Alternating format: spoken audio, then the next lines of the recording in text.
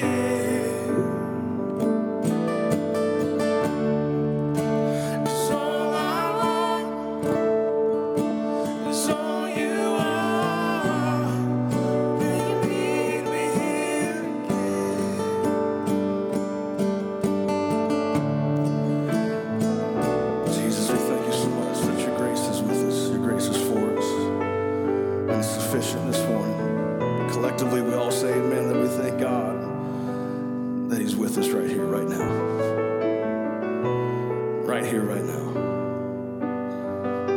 Tomorrow's not here. We can't go back and change yesterday, but we know the promises that he's with us right now.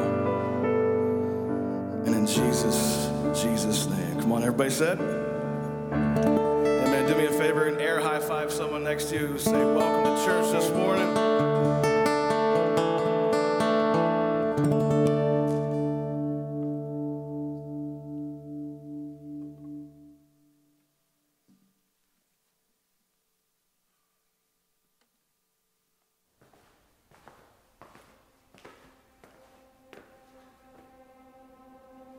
Give thanks for the good days.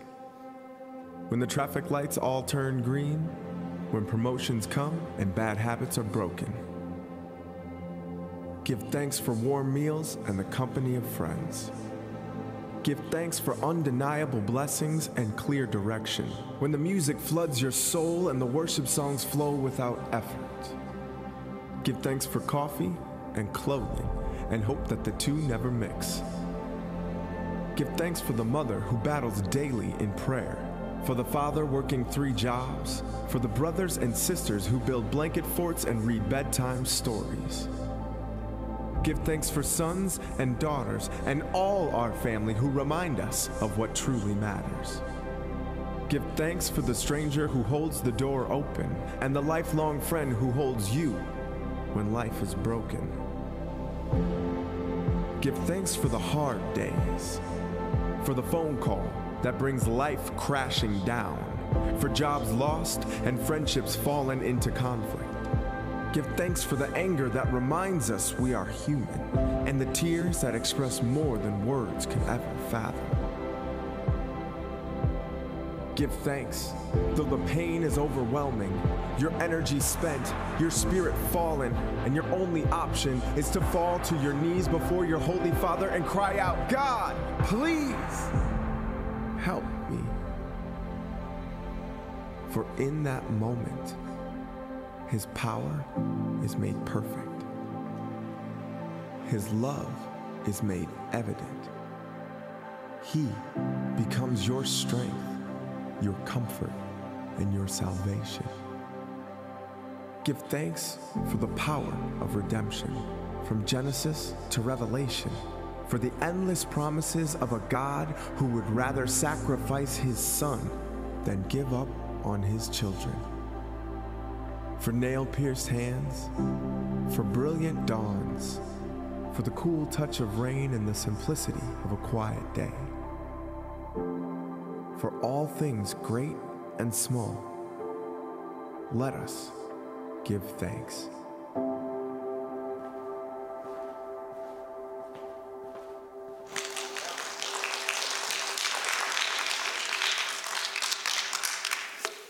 Well, it's good to see you all here this morning. What a day. I don't think we've ever had a blizzard here at Berean that cut us this deeply. And I'm just glad that you're here. The smallest crowd I've ever preached to was the first church we pastored. And there was a blizzard, and we had church that night. And had Wednesday night had 4 people that showed up, and that was counting my wife and I. So we beat that record. Glad you're here. Glad you're here.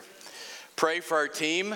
We have a number of people in the church and on the team that are out, either in quarantine or battling symptoms of some sort. So just remember them in prayer. Some of them should be returning back this week. And I know there are a number of people in the church that have been dealing with COVID. So far, I've not heard of anyone in physical distress other than the normal symptoms that go along with that. And for that, we give thanks. Amen? We give thanks for the good days and the bad days, right? Come on, help me this morning. You're going to have to shout for 10 people this morning if this is going to work. Give thanks for the good days and the bad days. My favorite line in the video was, give thanks for coffee and clothes and that the two never meet. How many know what that's called? A lawsuit at McDonald's that will make you rich. That's what that's called. So I want to say a big thank you to our extended team. We had worship led by the pastor of Prairie Crossing and home missionary from Drake Chi Alpha that helped us out this morning. Give them a big hand. Will you do that? Thank you. Thank you for your help. I thought it sounded great, did a great job. And I'm glad. Aren't you glad we can still have church? Glad that we can still have church. Some years ago, just to kind of give you a little context, I was asked to preach at a high school graduation banquet. And as it happened, for a variety of reasons, there weren't very many people that came. They hadn't heard I was speaking, so don't blame it on that. But they hadn't heard that, and I don't know what happened, just a small group. And I was telling someone before service, I just decided since they were there, I was going to give them the whole load. I mean, I was going to give them everything I had. You'd have thought I was a flaming evangelist from the South. I mean, I was spitting and hollering and preaching and giving it everything that I had. And I asked my pastor afterwards how it went. He said, well, let me give you some advice I got from an old farmer. He said, when I take hay out to the field, if all the cows don't show up, I don't dump the whole load. So this morning, if there's anything you don't like, just throw it over on the seat beside you. Somebody will get it next week. Let's go to Nehemiah chapter 11. We're in the final stages of Ezra's internal reforms. And again, just to remind you of the journey, the city of Jerusalem had been like a ghost town for 142 years. I looked over my notes and I thought, this was not supposed to be this relevant. 142 years it was a ghost town. Remember, we started with Ezra recording the story of Zerubbabel, when Zerubbabel came and rebuilt the temple. And then you have the deliverance of God's people under Esther, and then the worship reforms under Ezra, then a gap, and we come to Nehemiah, who's rebuilding the walls of the city. And my contention all along has been that until what God does in the temple reaches the walls of the city, the work's not complete. And we're going to see in chapter 11 what the final end game in God's mind for the church really is. God put it in Nehemiah's heart to rebuild the walls of Jerusalem. After 142 years of desolation, the task is completed in 52 days. They've rebuilt the walls in 52 days. The temple of Jerusalem is rebuilt. Spiritual and civil law and order has been restored. But here's the problem. There aren't very many people living in the city. They need to repopulate the city. You say, well, why would we be talking about that this morning? Well, because in Scripture, but second, let me just remind you, it won't always be like this. It won't always be like this. Where'd everybody go? They all left. I said it won't always be like this, all right? And how many know, as you look around this morning, we need to repopulate the city? There's going to be life after this. And at the beginning of COVID, when we first went into lockdown the first time, I preached a series of messages titled, Come Back Stronger. And then the sanctions lifted and we're back in church, and I thought, well, that was a short-lived sermon. Well, I wish I could preach it again, because I do believe as we get through this, the church will come back stronger. It may come back thinner, but it will come back stronger. And it's our opportunity now to evaluate what's happening in our lives and in our church that will help us repopulate the city. In the beginning of Scripture, Genesis chapter 2, God said to Adam and Eve, be fruitful and multiply, replenish the earth. Why was that? Because in the cosmic scheme of God's plan for eternity, you discover this. Our purpose on planet Earth are to produce human bodies in which the Spirit of God may dwell, to be redeemed, to be part of God's end time plan forever. It's not just about filling the planet. It's about an army of God's people. His reason for telling them to replenish the earth is because God was calling out of them a created people for his name. That message from God and that vision from God, that calling from God has never changed. In the Old Testament days, it wasn't about Jerusalem having new walls. It wasn't about a temple being rebuilt. What was it about? It was about the city of God being repopulated. And we're told in the book of Hebrews that those who please God had this vision, this testimony, that they were looking for a city which had foundations, whose builder and maker is God, and the will of God has always been to repopulate his city. In spiritual terms in the New Testament, it's wrapped up this way, that we're to go into all the world and preach the gospel to every creature, that men, women, boys, and girls will come to faith in Jesus Christ, and that message has never changed. So for the church to do that, I believe the church has to be both missional and attractional. In fact, I don't think a church will attract people if it's not missional. And I don't think a church can be missional if they don't intend to attract people. How many are hearing what I'm saying this morning? That we need both of those. And Nehemiah chapter 11, I think, captures at least 4 dynamics that are important for a church to be missional and attractional. 4 dynamics that are important when we get on the other side of COVID. 4 dynamics that we can think about this morning about how they're impacting our lives. How many are ready to go on the journey with me this morning? All right, let's do that. In the first verse, what is it that the church should look like if it wants to be fruitful and multiply? Well, verse 1 says this: now the leaders of the people settled in Jerusalem. Number one, you have to settle the leaders. Now by settle, I don't mean settle their fights and their disputes. I mean leaders have to settle in the land. The leaders of the people settled in Jerusalem. The leaders saw the vision, they saw the need, and they saw the destiny of Jerusalem, and realized that for that to happen, leaders had to live in the city. They couldn't live outside the city and come visit it. You can't be a Sunday morning only Christian where you come in the city and visit it. You have to be a child of God Monday through Saturday as well. How many know what I'm saying this morning? You have to be that. It's not about visiting, it's about settling in the city. I live there. It's who I am. It's my identity. It's my address. And leaders lead the way out in front. Now, I know we live in a culture where leadership is being emphasized. In fact, I've heard people say, well, I get so tired of going to church and hearing some leadership talk because that doesn't really apply to me. Well, I hope to change your perspective a little bit this morning. Not that we should have leadership talks, but that God calls us all in some fashion or another to be leaders. Every individual on the planet has the ability and the opportunity to lead someone, and we all need to rise to that caliber. I found the definition of leaders that I really like. A leader is one who knows the way, goes the way, and shows the way. What do you call that? You call that a believer. Let me say that again. What is a leader? Someone who knows the way, someone who goes the way, and someone who shows the way. Can you hear evangelism in that? Can you hear discipleship in that? That's what we all should be following after. Estee Lauder, not one of the great spiritual leaders of our generation, said, I never dreamed for success, I worked for it. Studies I've done on leadership would tell me that 5% of the population are natural leaders, 95% have to work at it. All of us have to work at being what God's called us to do.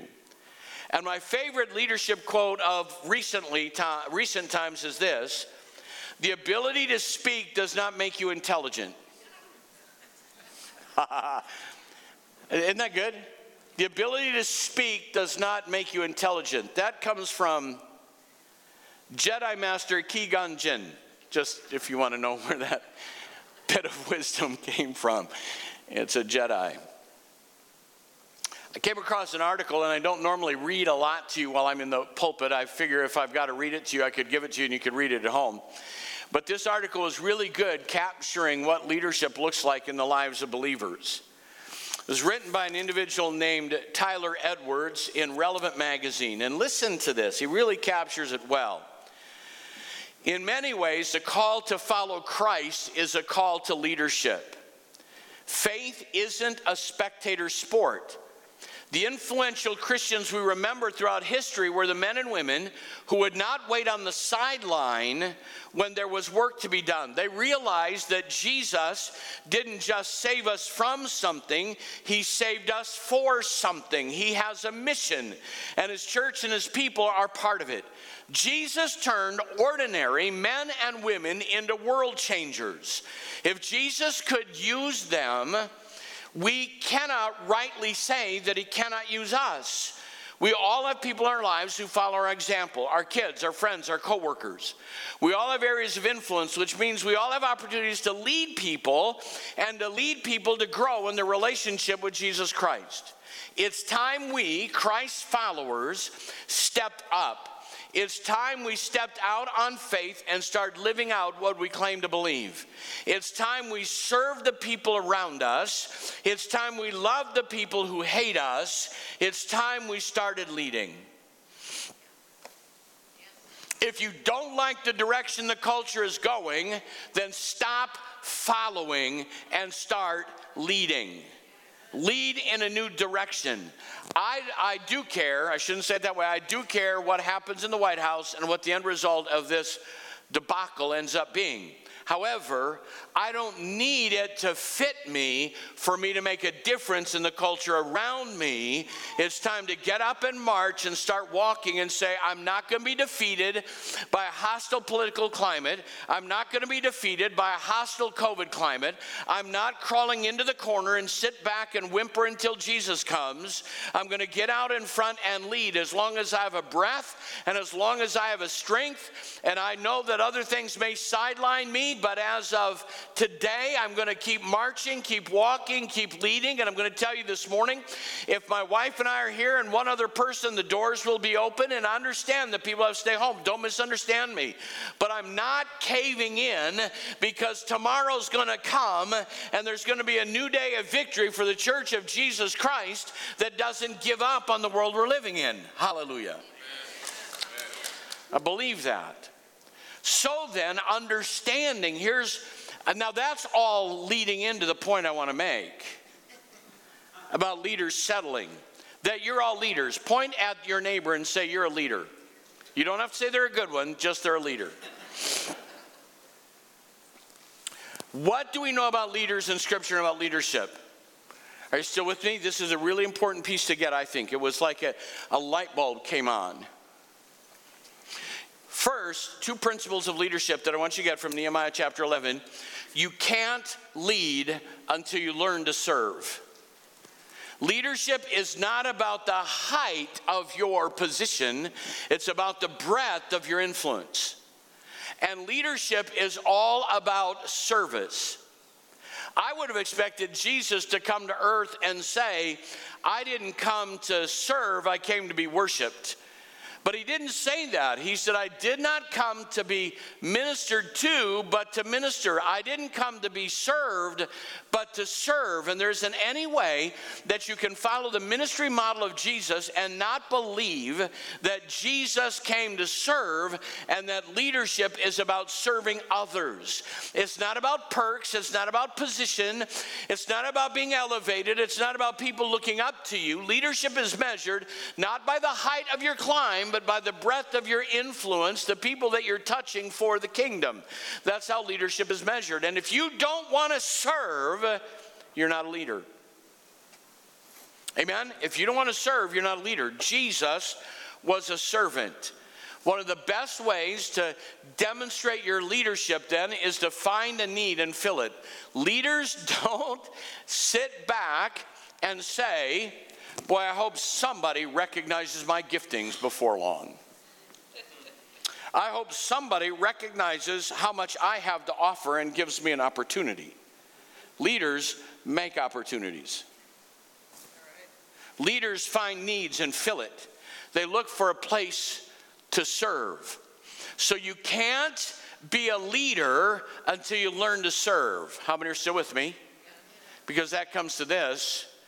And you can't learn to serve until you settle. Some people are so enamored, reminiscing about their past or fantasizing about their future, that they're never engaged in the present. You can't serve people if you're always celebrating where you've been. You can't serve people if you're always wishing for where you're going to go. I've watched that in pastoral leadership. I've watched that in church leadership. I've watched people come to Iowa. I've been on the presbytery for a number of years, and I'll tell you what I know. A person who's always talking about where they've come from isn't going to make it in Iowa, because Iowans don't care where you came from. They want to know if you're living here. even care where you came from, but boy, back in Ohio, oh, I'm telling you, back in Florida, well, then go back there. Hello? I don't care how they did it then. Some people can't enjoy today because they miss where they used to be. And then there are other people that are always thinking about where they're going to go. Someday, I'm going to live here. Someday. I remember my dad, when I was growing up, all of his later years of life, after he remarried, he said, when I retire, I'm going to move down to the Ozarks. I'm going to fish. I'm going to do what I want to do. I'm going to live in the Ozarks. Ha! When he retired, his wife decided they're going to La Crescent, Minnesota. How many know that Minnesota is a long ways from Branson? In a lot of ways.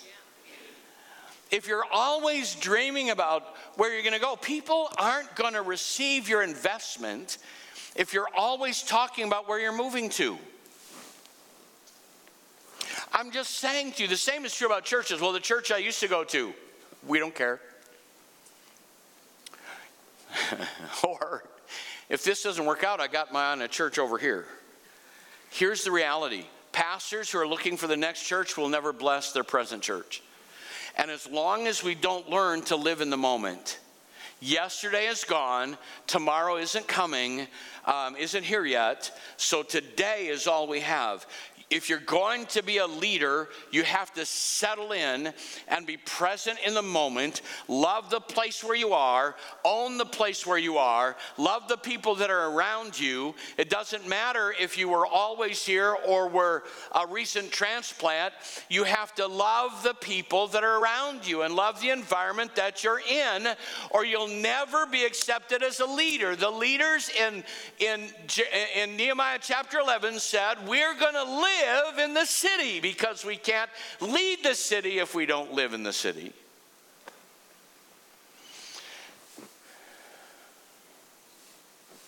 All right, moving on. I'm serious. I just get, does anybody else feel that? You know, frustrated with people that are either living in yesterday or in tomorrow? Let's live where we are today.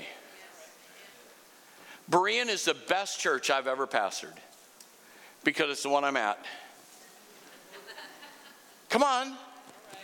The best house I've ever lived in is the one I'm in now. And that's probably true, but what? I'm not even going to say that. Forget, erase that. That thought is going into the circular file. You have to live in the moment. The church will be fruitful and multiply when servant leaders settle. This is our place. When they own the culture. Second, you need to commend the volunteers. Commend the volunteers. It's verse 2 to through the rest of the chapter. Look at verse 2.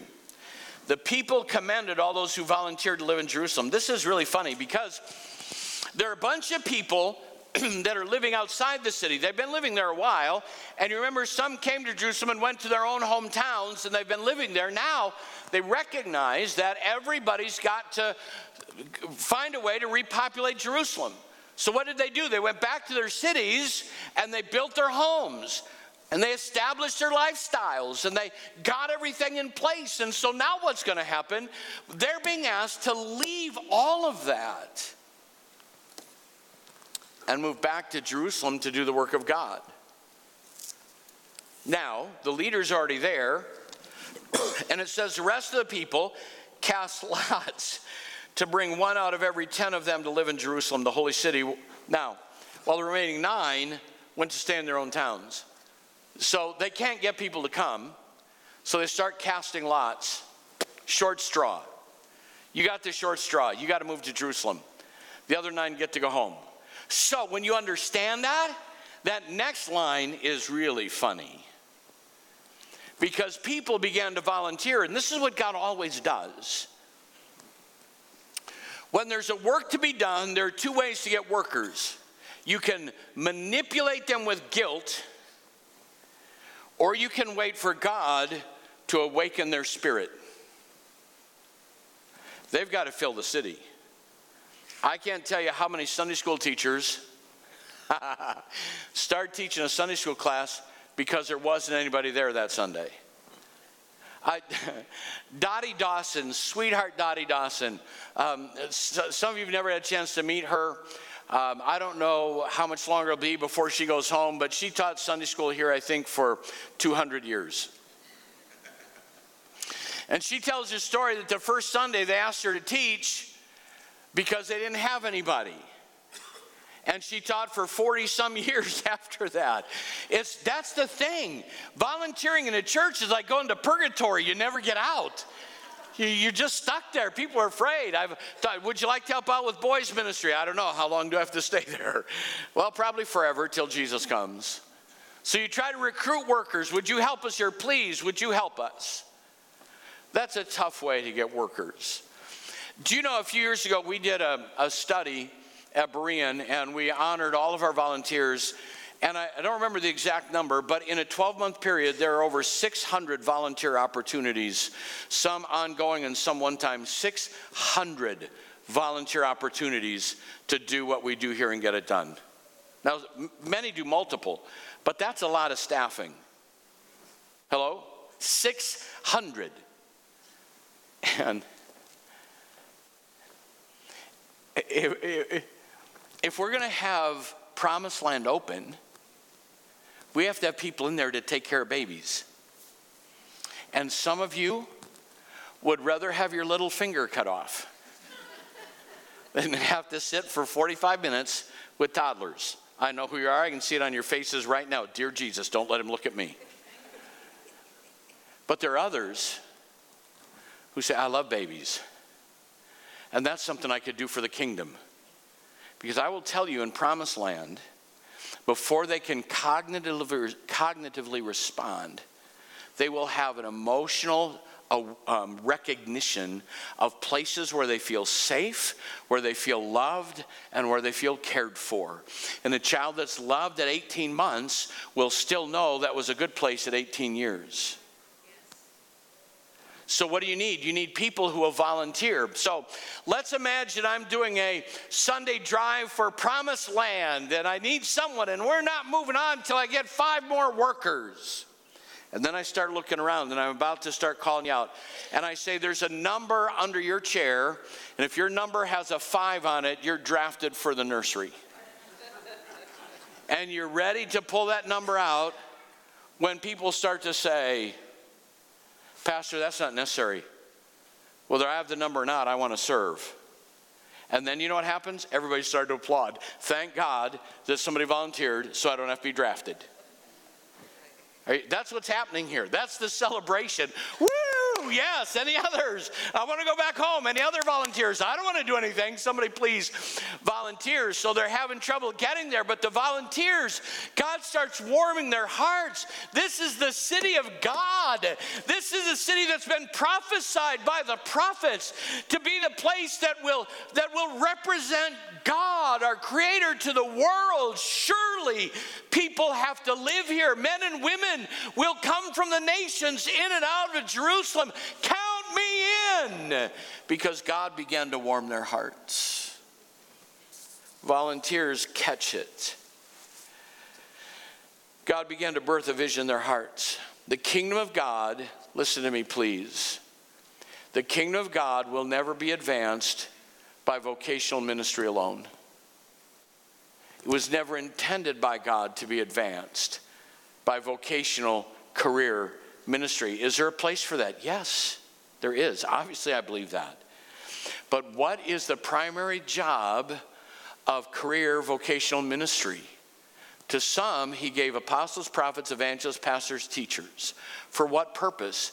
To raise up workers for the ministry, that we're all engaged in the ministry context.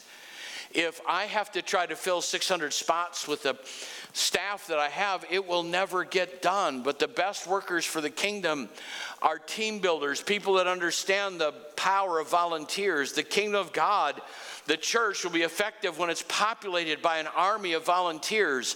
To Isaiah, God said, "Who will go for us?" And Isaiah said, "Here am I, send me." That's the heart of the church. That's the life of the church. That's the strength of the kingdom. People who say, "Here I am, engage me, get me involved. I want to serve my God through my family of believers." The strength of the church is found in its volunteers, not in its pastoral staff. It's found in volunteers who have a heart for the kingdom. The role of vocational leadership is to equip volunteer leaders. So this morning, if you volunteer in any capacity here, if you passed out candy, I got the sweetest video from one of the little girls in our church. Her mama helped her send me a whatever you call it, a Facebook Messenger video. And she said, "Pastor Gary, can we do Halloween at church again?" What made that happen? I didn't make that happen. You know who made that happen? Volunteers made that happen. The heart of Berean was shown by volunteers who loved people, who came on the property and were cared for and taken care of and had a good experience and went back. The power of a church is in its volunteer army, its volunteer workers. And so hear my heart this morning online in the North Chapel, here in the main auditorium, or if you see this later some other time, thank God for your voluntary service. Thank you for what you do to make the kingdom of God work. Let me hear everybody's hands right now for volunteers in the kingdom. Let me hear your hands.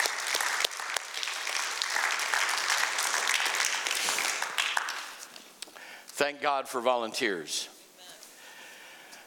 These volunteers then were commended to the Lord. The people celebrated them. That word celebrate means to kneel, to adore. It means to bless. They thanked them for stepping up to serve. When you look at Scripture, you find a list at the end of Romans, in other places in Scripture, of people who volunteered to serve. They're commended by God and by people. And it was Cornelius, who had not yet heard of Jesus Christ, but was a God-fearer, who had an angelic visitation that said, "Your prayers and your alms are kept as a memorial before God." God knows every tear you've cried. He knows every dollar you've given. He knows every hour you've served. He's kept a record of that, and one day you're going to stand before God. If no one here ever knows what you've done, one day you will stand before God and you will hear him say, "Well done, good and faithful servant." It's the volunteers. Volunteers need to be celebrated. They need to be commended. Thank you for what you do for the kingdom. The church will be fruitful and multiply when it has a vibrant volunteer ministry force. Third, we're going to bounce back now to verse 17. You need to lead the prayers. Not lead prayers, but lead the prayers. Look at verse 17. It's unusual what jumps out in this chapter. Mattaniah, son of Micah, the son of Zabdi, the son of Asaph, the director who led in thanksgiving and prayer. Scripture singles out in this chapter of repopulating the city, what will bring people back to the city, singles out a specific area of service called leading in thanksgiving and prayers. Asaph was that leader and had a team around him that led in thanksgiving and prayers. I'm sure they've been praying and I'm sure they've been thankful, but finally here in chapter 11, attention is brought to those who lead in prayer and in thanksgiving. There's tremendous power in being thankful.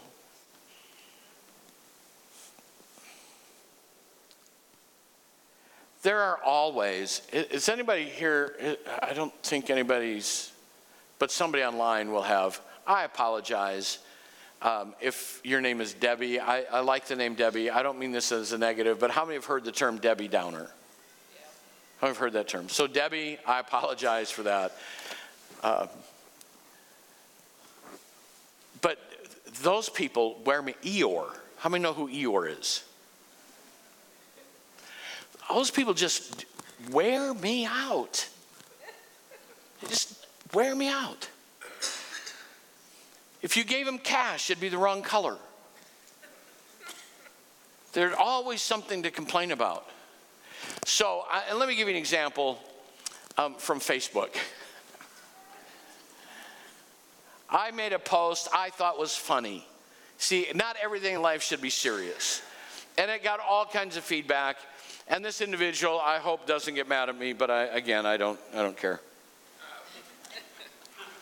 But it was a picture. It's got like 276 likes and all kinds of comments.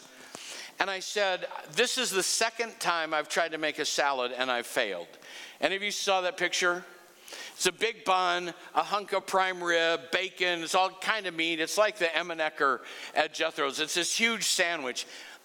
It was a joke. Okay? Humor impaired people have to be informed when something is a joke. Lighten up, people. And some guy whose name is Debbie Downer responded and said, I'm not eating that. I don't want to get a heart attack. You're going to have a heart attack because you're such a grump. People who can't laugh and see a little humor in life are going to live a short life anyway, or it'll make all of our lives seem longer. Go be Debbie Downer on somebody else's page. What do you, and if that was you, I'm not sorry. It was a joke. Because our lives need to be measured by what we're thankful for, not what we're ticked off about. Amen. Be thankful. That spoken word video is powerful. Thankful for the good days and the bad days. And I'm thankful for everything that my wife and I have gone through. I didn't like them, wouldn't want to do them again, but God's brought things out of that in my life that would not have happened any other way. When you get the phone call that shatters your world, when your mother takes you aside as a junior high boy and says, I'm divorcing your dad, when you get the diagnosis from the doctor that your child has cancer, when you get the phone call that someone has died, go on and on with the list. Those aren't good things, but I've been at this journey long enough to know that all things, though they are not good, all things will work together for good to them that love God, who are the called according to his purpose. If God be for us, who can be against us? And I'm going to be thankful. I refuse to walk around and complain all the time about politics or about the government or about the culture or about disease. I'm not going to do that. I'm thankful for the goodness of God in my life, and the church will always be attractional when its people are thankful. Some people wouldn't be able to get out of bed in the morning if they didn't have something to fight. What a terrible day. I don't have anything to complain about.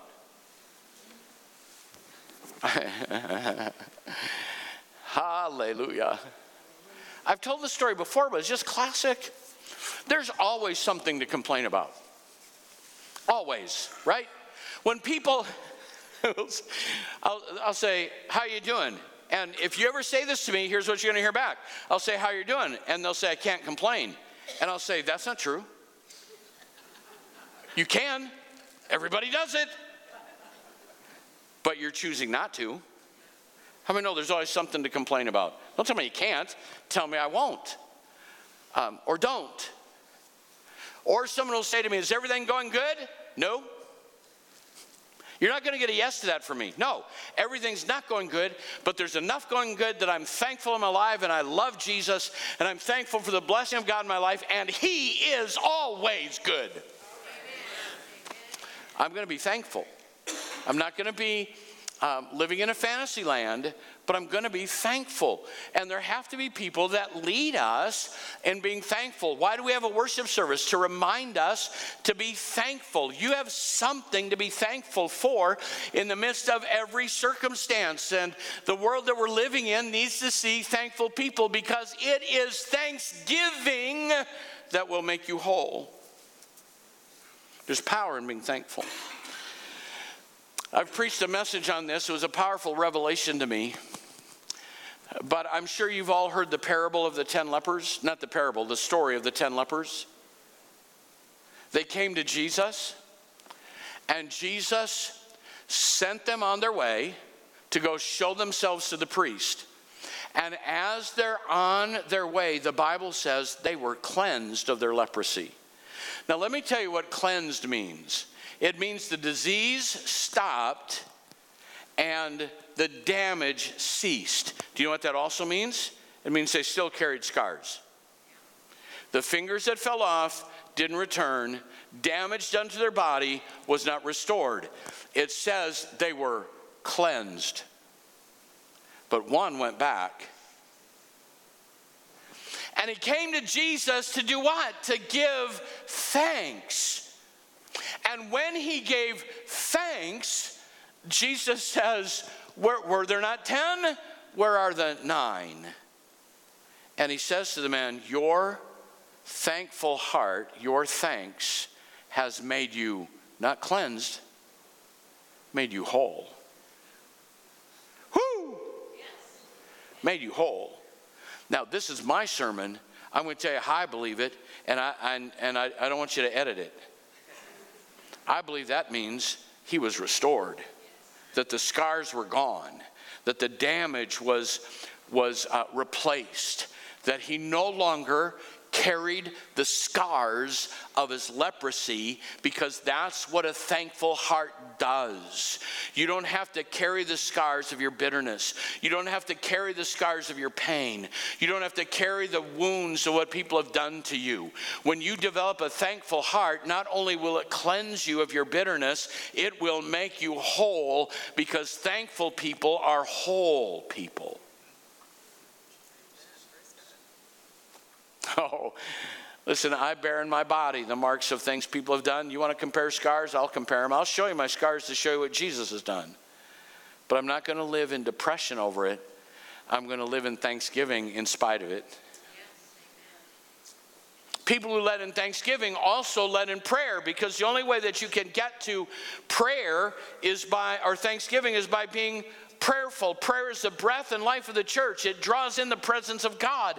The church should be a house of prayer, and so it singles out and celebrates those who lead the prayers. And the church needs to be led by people who are thankful. And I can tell you that thankful people are people who pray. Ministry, life, can be hard.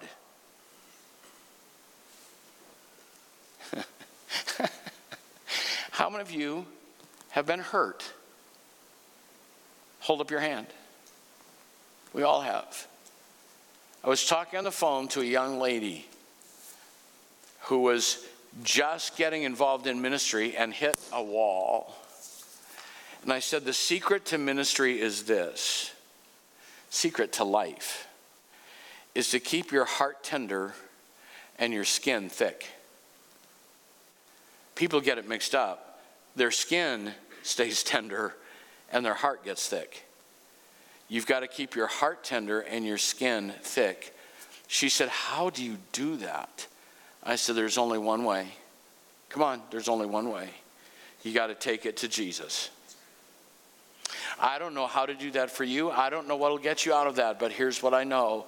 There is a balm in Gilead. There is a way maker. There is a healer. There is a deliverer who, when you take it to him, will give you what you need to have so that you can toughen up on the outside and stay tender on the inside. That only happens when you pray. The church of Jesus Christ will be fruitful and multiply when thanksgiving and prayer permeates the atmosphere. Number 4, lastly, is this. You have to disciple the musicians. I love this part. Disciple the musicians. The Bible says in verse 23, it's kind of a strange text to single this group out in all of these volunteers. These aren't volunteers, they're actually being provided for.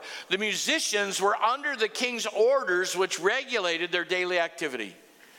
So I'm just gonna say this and hope you understand it. If not, make an appointment, I'll explain it.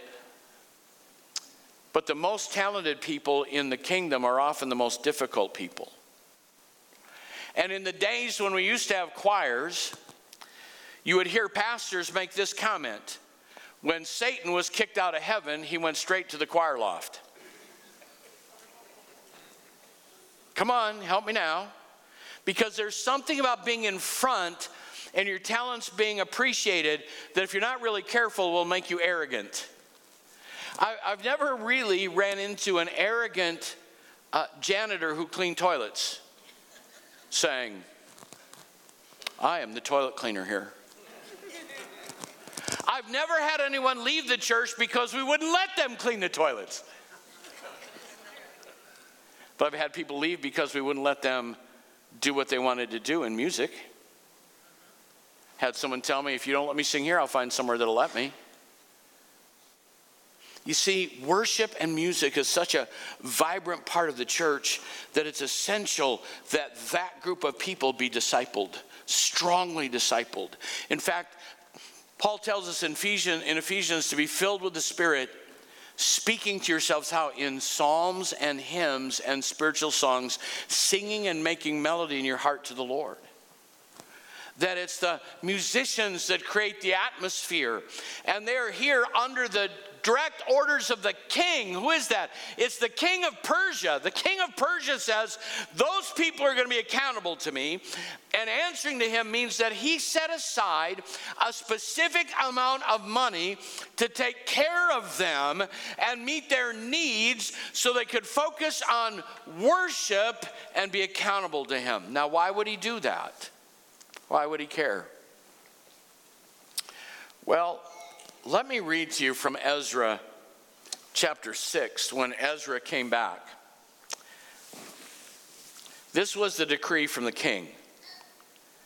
Moreover, I hereby decree that you are to do for these elders of Jews in the construction of this house of God, the expenses of these men are to be fully paid out of the royal treasury from the revenues of the Trans-Euphrates, so that the work will not stop, whatever is needed, young bulls, rams, male lambs, burnt offering to the God of heaven, wheat, salt, wine, oil, as requested by the priests in Jerusalem, must be given to them daily without fail, so that they, and here's how we saw the worship leaders, the king of Persia, so that they may offer sacrifices pleasing to the God of heaven and pray for the well-being of the king and his sons.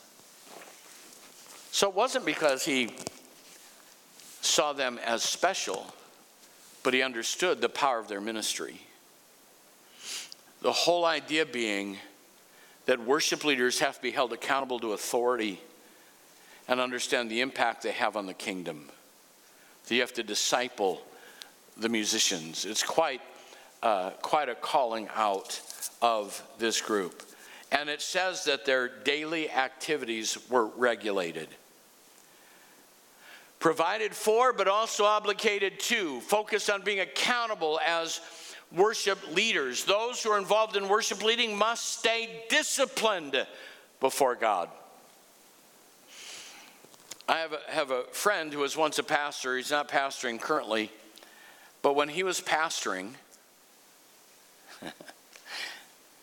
he required that his staff and worship team be in their home by 10 o'clock on Saturday night. Well, that's kind of domineering, don't you think? No, I think it's wisdom. Because if you're going to lead people into the presence of God, you have to be fresh when you come. And you can't stay up till 2 in the morning watching horror movies and come into the house of God with his presence on you. You can't stay up doing puzzles and playing games till 2 in the morning and come and lead people into God's presence.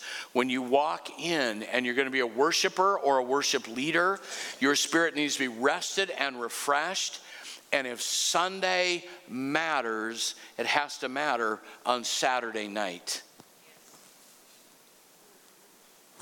This has nothing to do with attendance. It has nothing to do with building a number.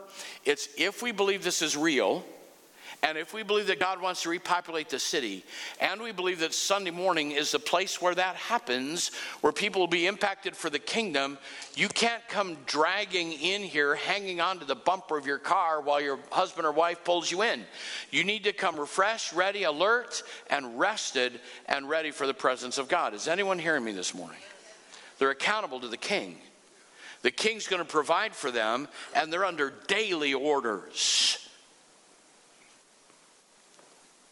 Singled out in this group. So then, the church will be fruitful and multiply when it has disciplined worship leaders. It'll be fruitful and multiply when it has disciplined worship leaders. It is the will of God that the church grow, spiritually and physically. That is the will of God. Every time in the book of Acts that the Spirit of God moved, people came to faith and the numbers increased. The city of Jerusalem needs to be repopulated. And I'm telling you, when this COVID pandemic is over, churches all over the world are going to have to repopulate because people will have left the church who no longer saw it as a vital part of their life. It's a sifting of the church we're going through. What will it take to repopulate the city? Pastor Lane and Tiffany, if you would come, please. The leaders need to settle down and live in the city. The volunteers need to be recognized and celebrated. Prayer and thanksgiving needs to move people toward God. And the musicians must live disciplined lives. Then the city. Then the city will be repopulated. I want to be in that number. Now, by worship leaders, I'll tell you, while I'm not playing an instrument, this is my heart. When I'm preaching, I'm trying to lead you into worship. And here's what I know. If I don't come disciplined, the outcome will not be positive. Amen?